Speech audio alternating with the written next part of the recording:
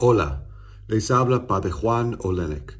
Soy un misionero redentorista predicando la buena nueva desde la isla de Saint Lucia en el Caribe. Quisiera darles una cordial bienvenida a nuestra reflexión diaria sobre el Evangelio.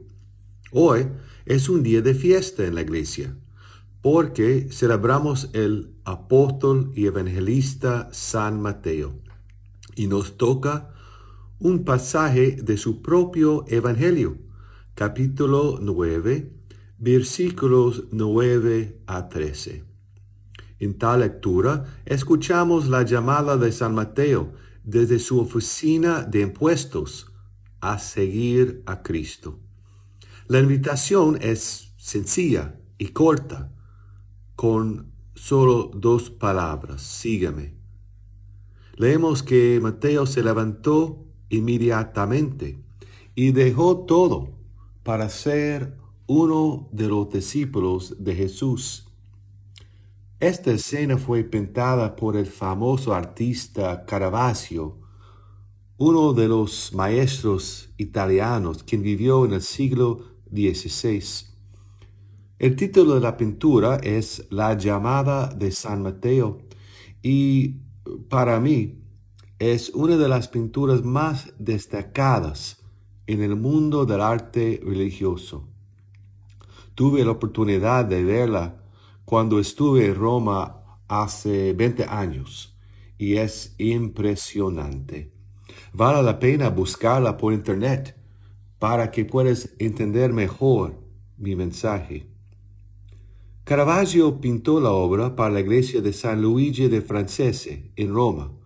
Y aparte de la llamada de San Mateo, hay dos más pinturas con San Mateo como tema: la inspiración de San Mateo y el martirio de San Mateo. El artista Caravaggio era un maestro en el uso de la luz y la sombra, y puede ver esto en el cuadro. La escena es una sala.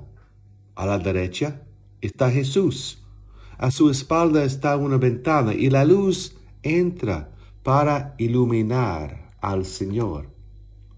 Jesús está señalando a Mateo, que estaba sentado en la mesa con sus compañeros. La luz viaja desde la ventana por el brazo y el dedo de Cristo hacia el rostro de Mateo, que está en la sombra.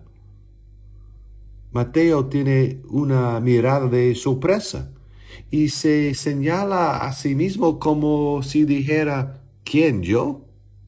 Pues sí, aunque está sorprendido por la luz divina, sí ha llegado a su vida. La verdad es que lo mismo ha sucedido con nosotros. Igual que San Mateo, la luz divina nos ha llegado en el día de bautismo. Desde ese momento hemos recibido la invitación de seguir a Cristo con todo nuestro ser.